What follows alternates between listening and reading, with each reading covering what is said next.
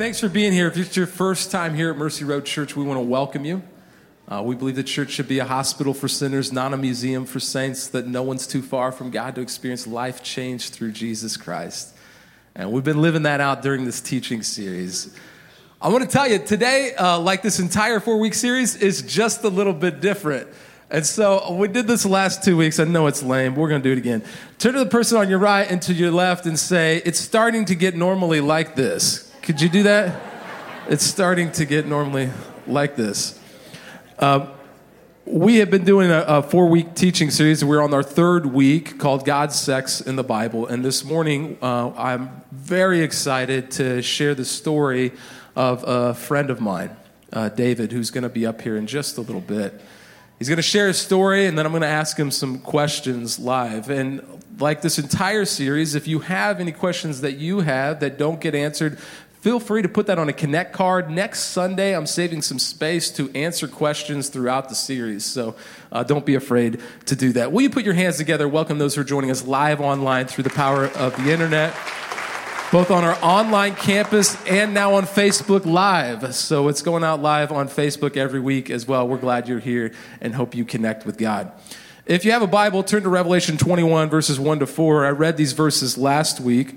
And if you are new to this series, I really encourage you, listen to the last couple weeks, because I've noticed you talk about an issue like this, and it's very easy for people to get confused if they missed a portion of the series.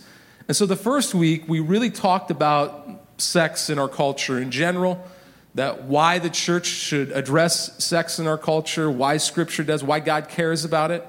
We talked about premarital sex and that that's not God's best design, that he actually desires not only to have a better sex life, but for you to begin to trust him more than just your own intentions.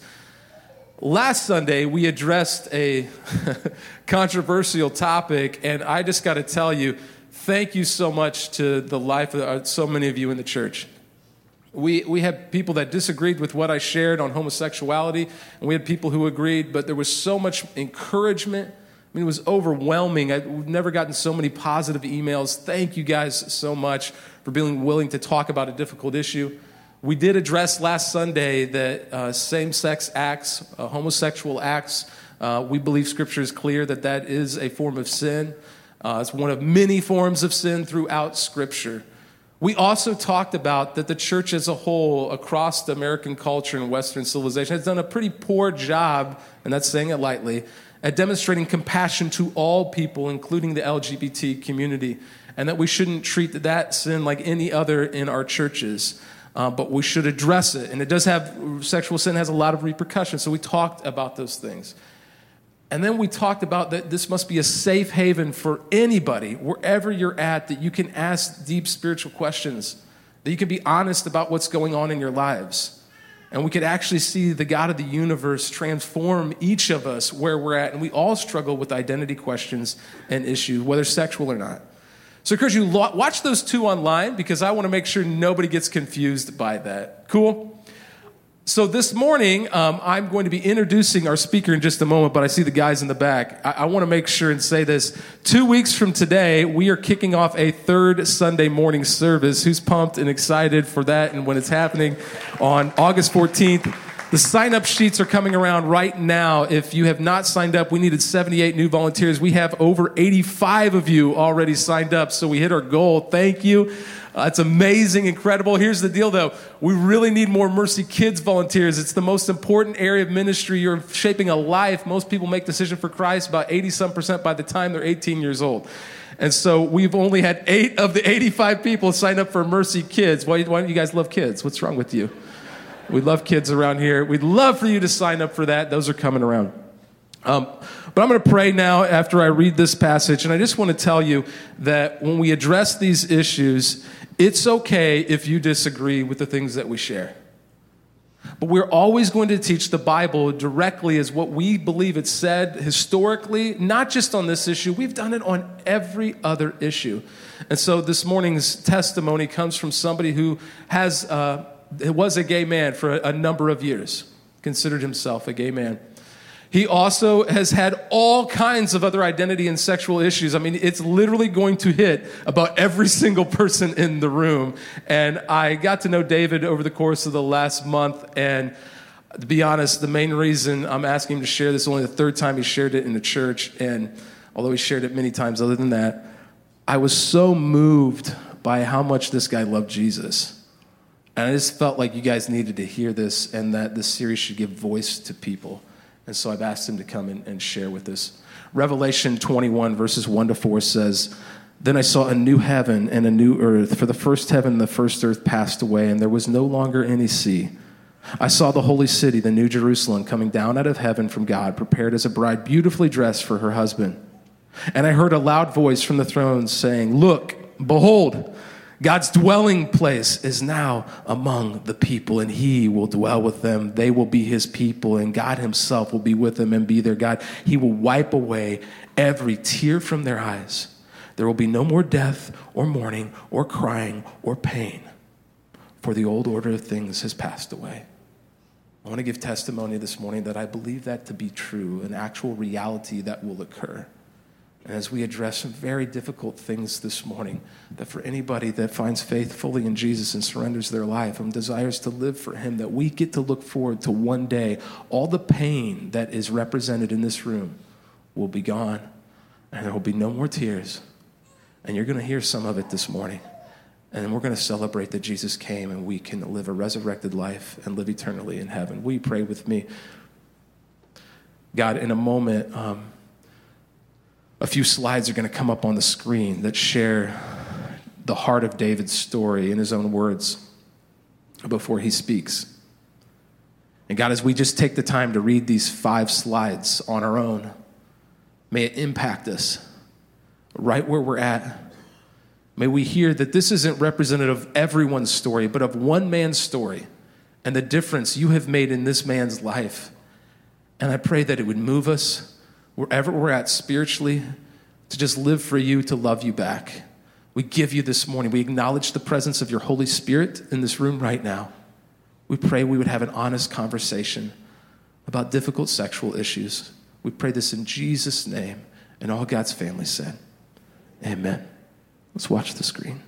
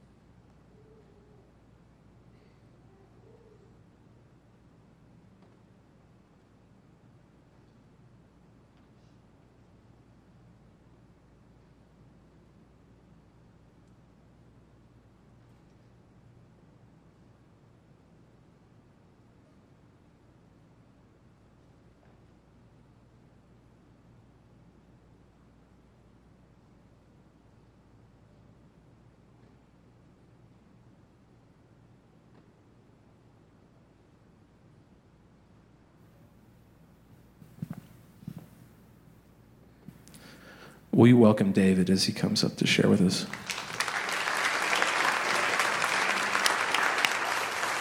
Thank you. If I said I wasn't nervous, I would be lying to you. But I have done this before, but I haven't done it at home.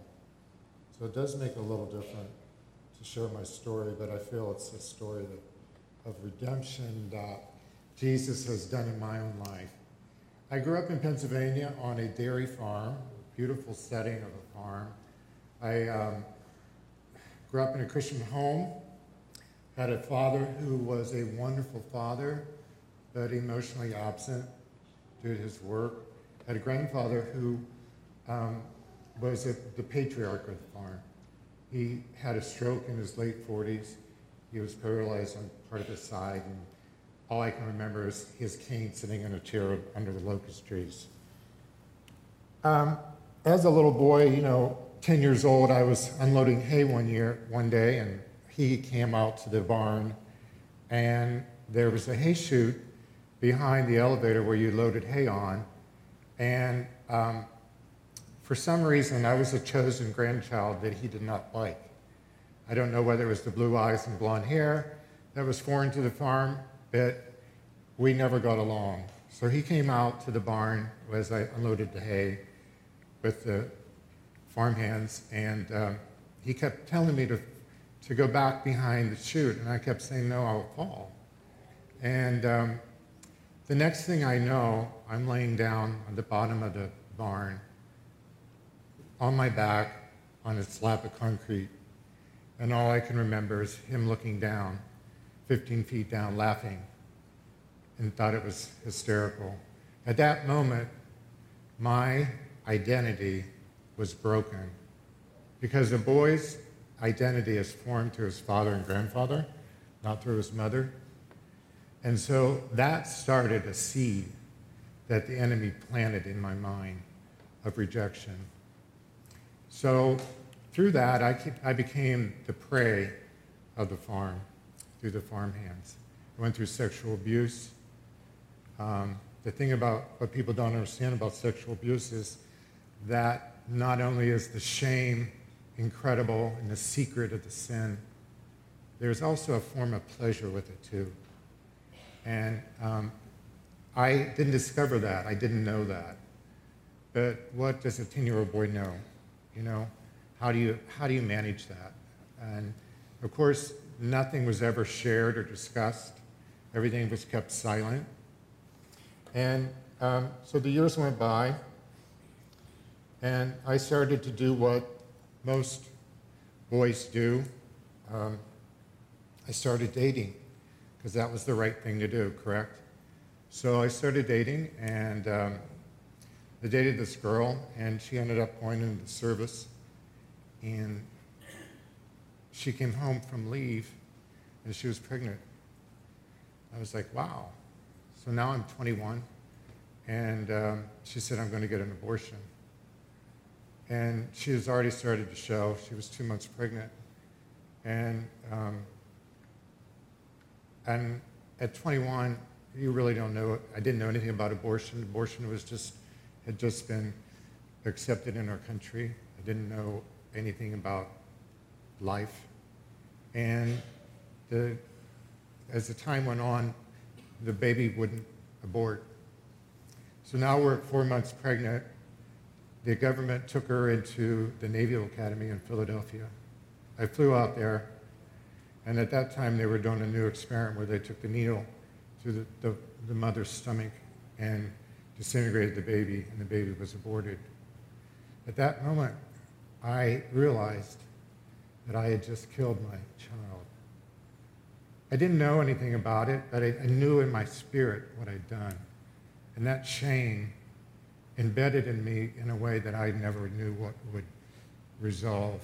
The rejection from her, what I had done, I had no idea how to handle that, or where to move that, or even to navigate that process. But what I was comfortable with was the same sex, and I knew I could be safe there. So I ended up going into the gay lifestyle, and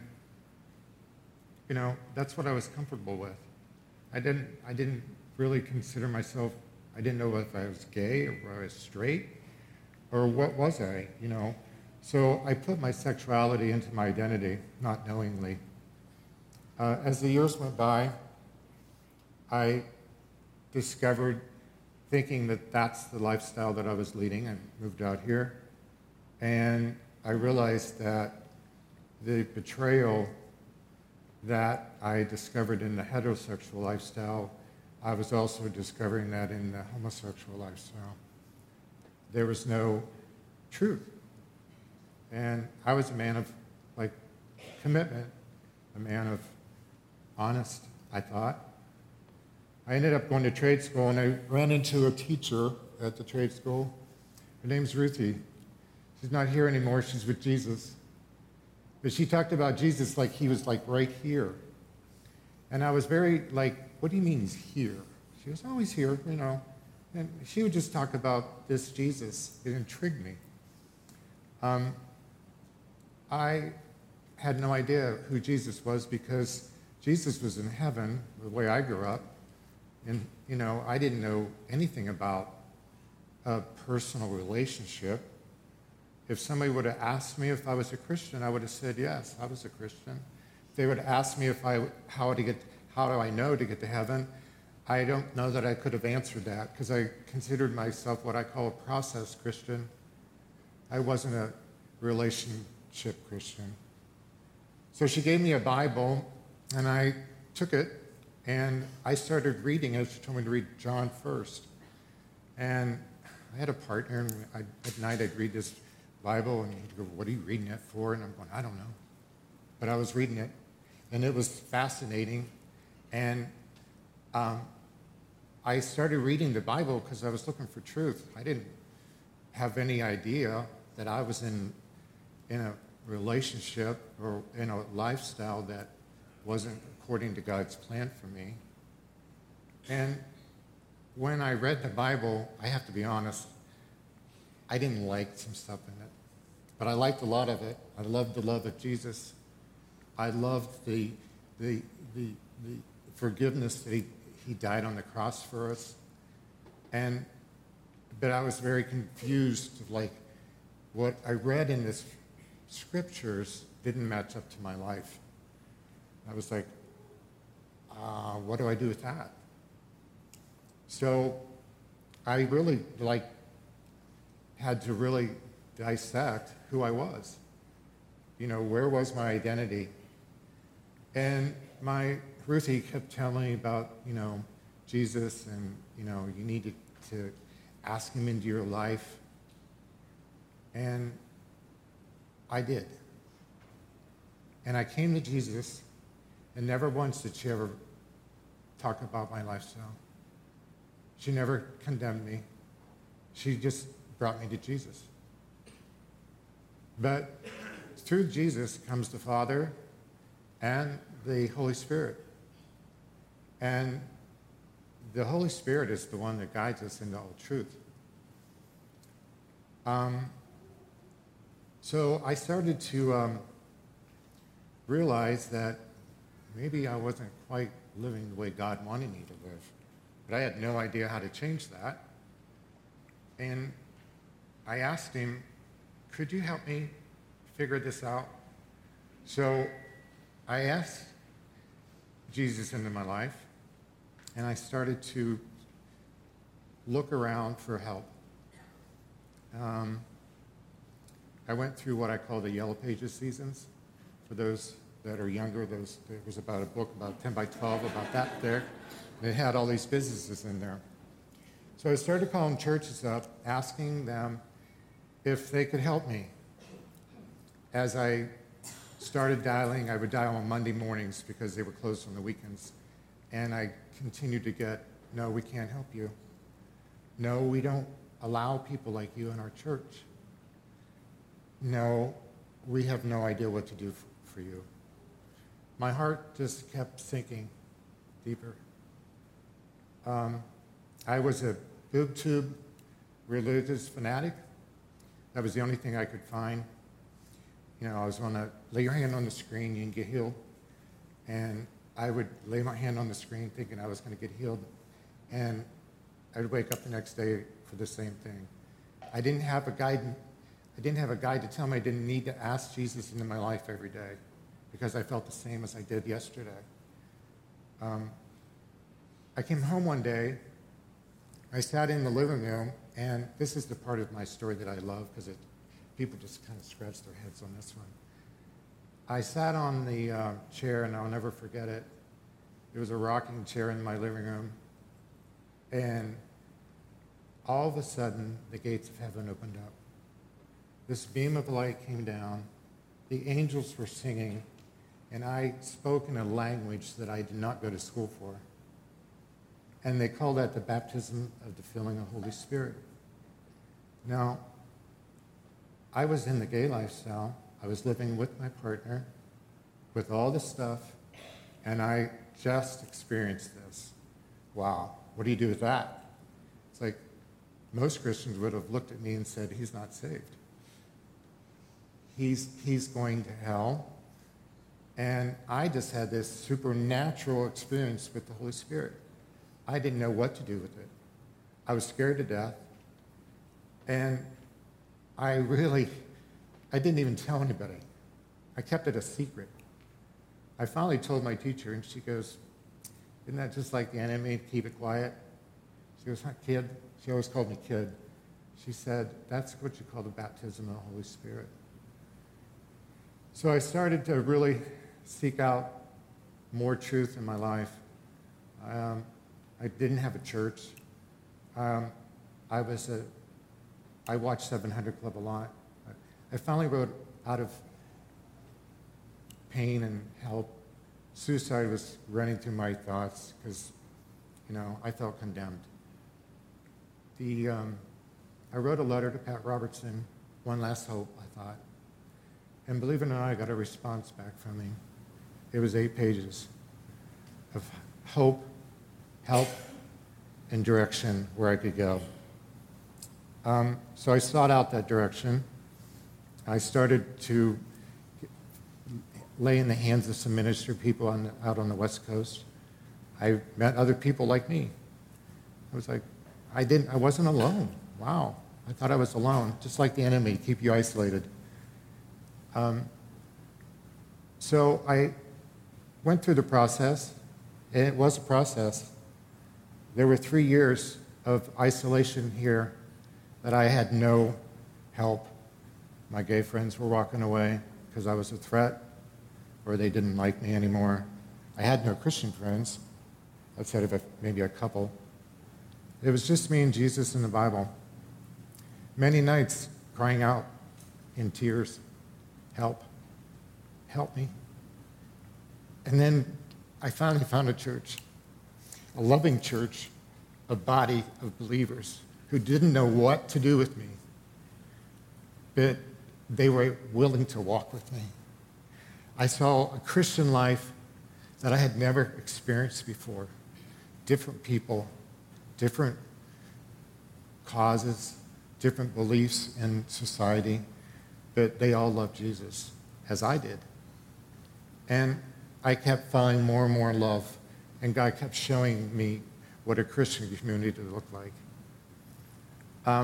So life went on. I started to build my career. I started building my kingdom, as I call it. I ended up meeting someone who I fell in love with her, head over heels. I finally thought I met my soulmate. Got married, enjoyed our marriage, enjoyed the travel, enjoyed our career building. And 18 years later, what I didn't realize was there was a crack in the marriage. And there was an adultery. At that point, I was totally taken off guard. I felt like a semi had just hit me on the highway. I was devastated. My identity was questioned again. I had a church and a pastor who rallied some of the strongest Christian men I've ever known in my life. They walked with me in the pain, and it was a pain that I had never experienced before.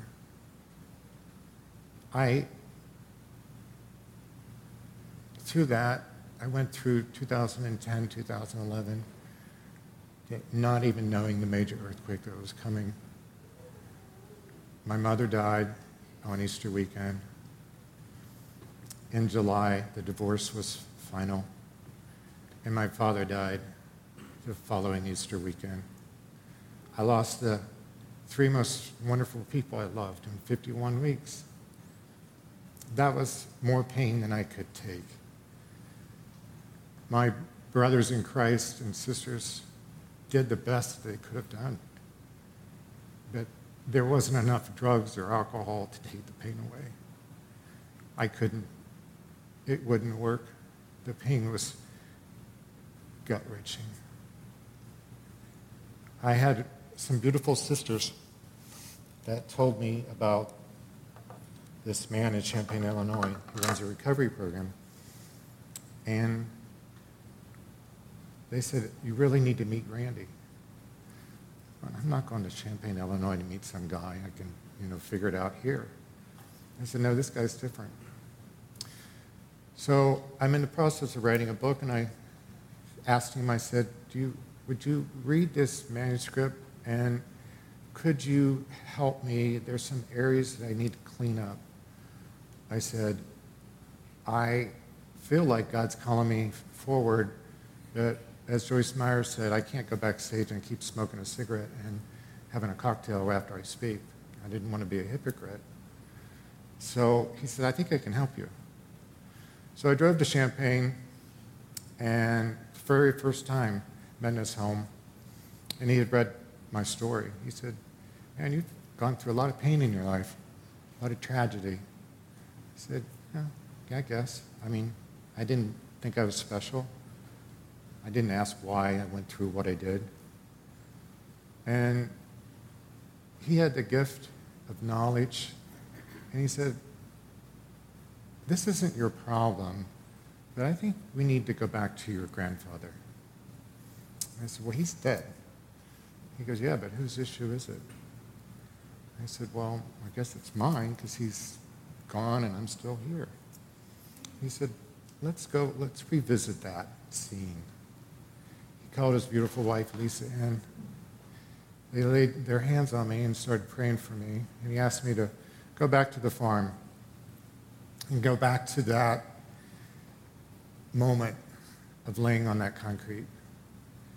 And as I did, in tears, abundance, the pain started rising up again, the rejection of a grandfather. And he said, what do you see? And I said, I'm on the concrete. He said, do you see anything else? And I said, actually, I do.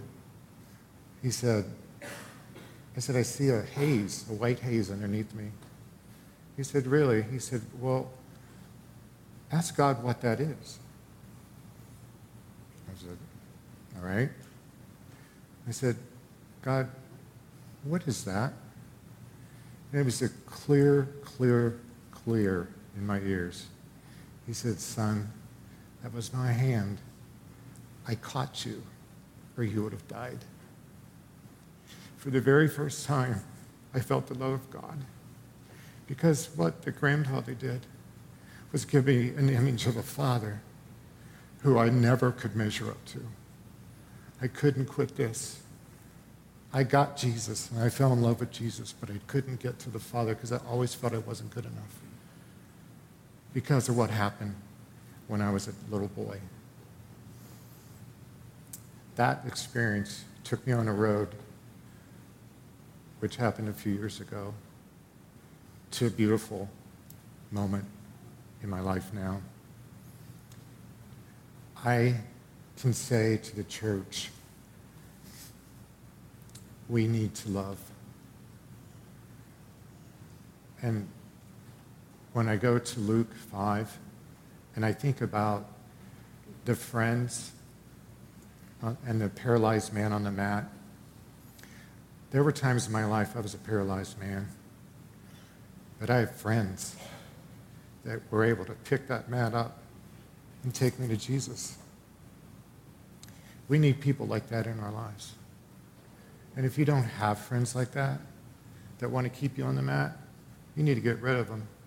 God will bring new friends in, trust me. It happened in my life. And the church needs to be open to the struggles of our lives. We all struggle, and we're all in pain. I know that. We all have issues. Some of our issues are different than others. But we all need Jesus. And we need the body of Christ with compassion. We need the body of Christ with love, not judgmental. We've already been condemned in the world.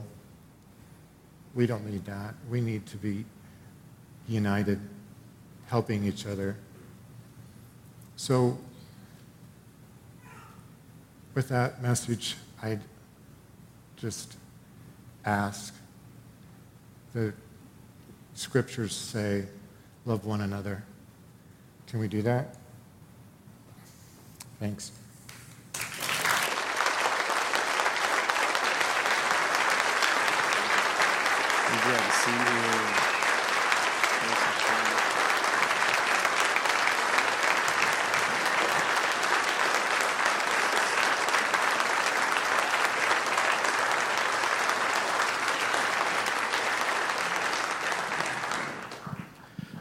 Thank you for being willing to share that. And I know it's not easy, and even to do it in the time that we've allowed. And to recap, if you walked in the middle of that, or if you didn't catch it all, I mean, there was a lot of life story and pain there. Would you agree? From the being pushed out of the haymow as a young child, to sexual abuse, to an abortion, to the gay lifestyle for many years, finding Jesus 3 years later before you leave the lifestyle, and then eventually getting married to a woman for 18 years, and then adultery, and then dealing with identity questions all over again, and then getting to the point where you find your identity as a son of the living God, which is just incredible. It's exactly what we looked at last week, where Jesus found his identity. He's baptized, and he says, "This is my son with whom I am well pleased." That each of us are to find our identity there, primarily. And so I've gone over some of these questions with David ahead of time, but I'll tell you, I'm going to, as much as time will allow, ask any questions that are pertinent to what we're talking about. But I think what would be important, first off, I mentioned this is David's story. Like, you can't take that away from him. It's not saying that every person has this story. It's not saying that every person who's struggled with sexual sin has this story, or every gay or lesbian person has this story. So please hear that. But David, for you, you were sexually abused as a child. And I think for some people, they would have difficulty, they'd want to know, why didn't you just see that, I'm having attractions to men? That was because of the sexual abuse in my life. Why didn't you think I'm not gay? I was just abused. What? Am I on? Yeah, you should be. Is it coming off? I didn't pay attention to that. I didn't, the reason why the rejection of the heterosexual life, the reason why the sexual abuse didn't really penetrate was because, there was a pleasure and a safe haven with the same sex. Mm-hmm. So, when I experienced the abortion process and went through that pain and rejection, my mind went, well, I think I feel safer there. Mm-hmm.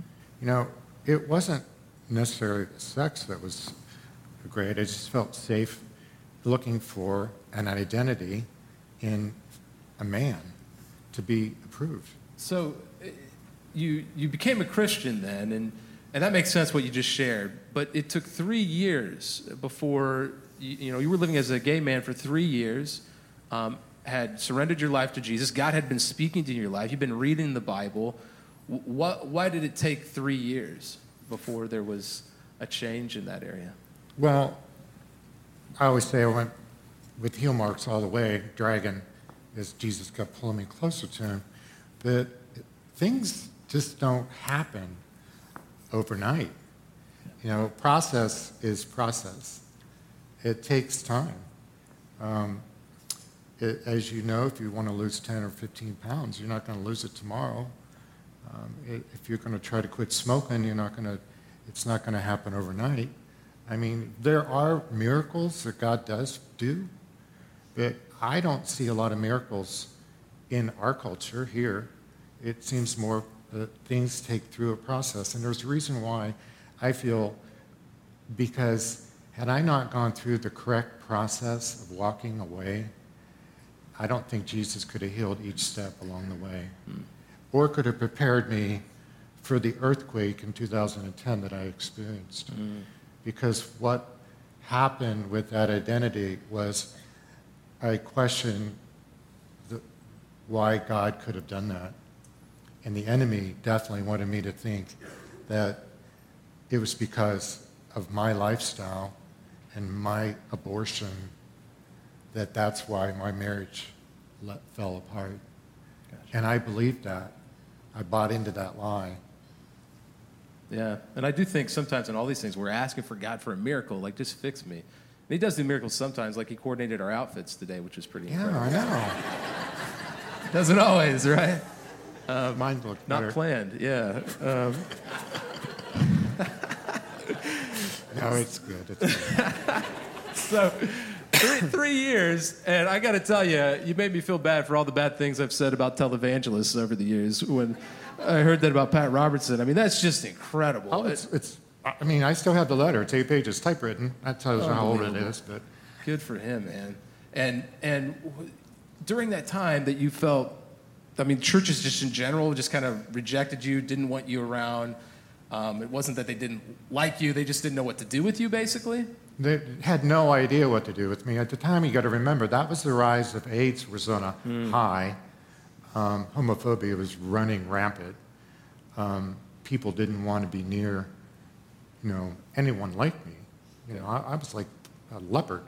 Yeah. Well, I got to ask, so sexually today, how are you? Do you still struggle with things? What are the questions? And how long did it take before you were attracted to a woman? I would say that took about 10 years. I had a lesbian client in my chair, and I told her I got engaged, and she looked in the mirror, and she goes, "How long did that take?" I said, 10 years. So it was a process, but I did fall in love. And by the way, when I've talked to other people, that it was about 10 years. The other person I talked to that had a similar thing happen, abuse not in their background, but 10 years before their attractions changed.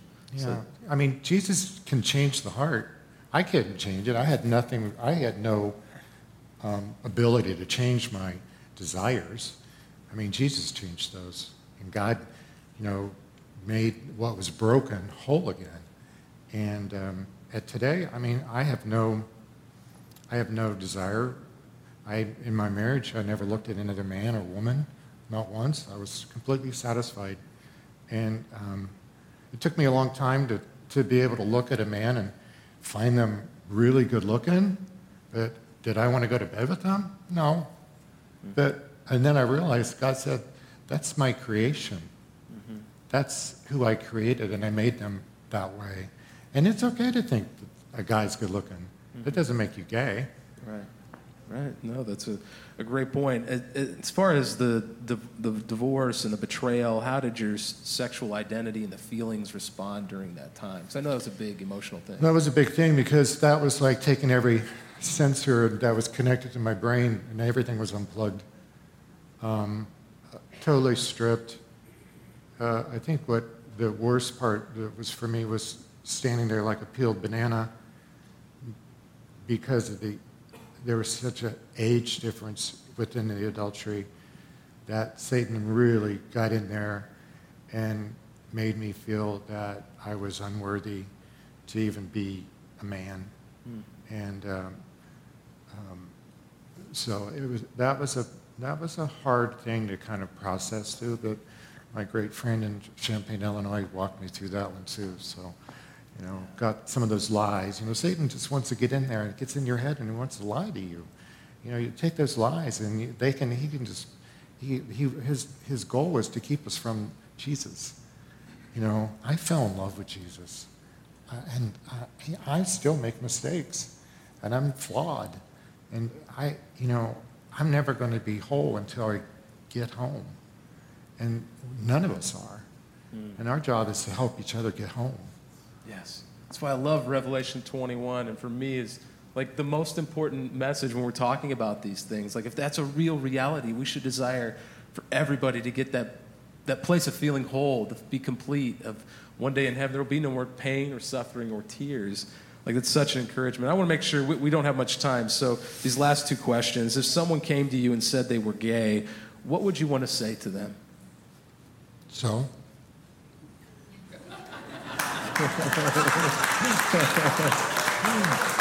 I love it. And explain that a little bit more. Well, if somebody came up to me and said I'm gay, and you have to understand, some of my best friends are gay, just so you know, I would ask them if there's something I can do for you, or I would ask them, tell me your story. That's great. And the final question here, what would you say to somebody struggling with sexual brokenness of any kind across the board? Well, the thing about sexual brokenness, people need to understand that when the fall happened with Adam and Eve, sexuality broke at that moment. The reality of sexual brokenness happened there.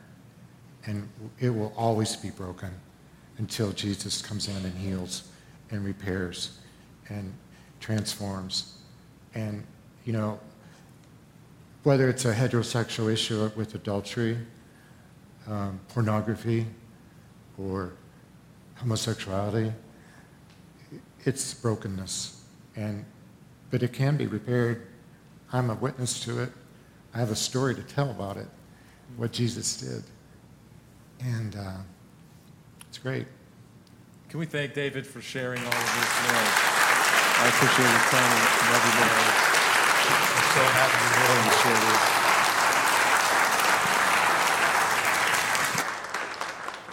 this. As we wrap this up this morning, as I was talking with David over the last few weeks and even this morning, and he just shared with me something I think is really important. He didn't tell me I could do this, but I'm going to do it anyway. This is his Bible.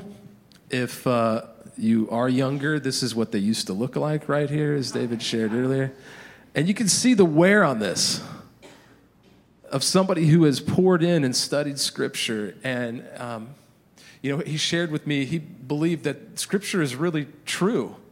And it's ultimately what ended up changing his life and wrestling with what Scripture said and what he had previously already believed. And it wasn't something that just instantaneously, all of a sudden, you love every story in the Bible and you want to. It is a work in progress. And so, as we've talked about these things over the last 2 weeks in particular, in the issue of gay and lesbian issues within our culture, I hope you've heard clearly that the Bible, what the Bible teaches on this, that it is one form of sin. Yes. But we have to have hope for every single person. That God created every single person in this room, loves you, has a purpose and plan for you, desires you more than any human being ever will. And as I talked to him over the last couple of weeks, I think we probably met up 2 or 3 different times. I mean, just the tears that would come up in our eyes as he talked about his passionate faith in Jesus, that the woman who really poured into him in school back in the day, that she literally felt like Jesus was right there with him, not just as he shared in some other place in heaven, but Jesus was actually there with them in their daily lives. That type of passion, if we introduce people to that, it is contagious. The life change that we desire happens naturally when we connect them with Jesus and we ask people to read Scripture, not just on the issue of gay, lesbian issues, but on all issues, all sexual brokenness. That it may not take just like, hey, you prayed a prayer and everything's different the next moment. And as I shared last week, we're so patient on some issues and so impatient on other issues like this one that we're addressing today. And so I just want to say as your pastor, we have hope that no matter where you're at right now, that we can point you to Jesus and he is going to bring the life change that we desire.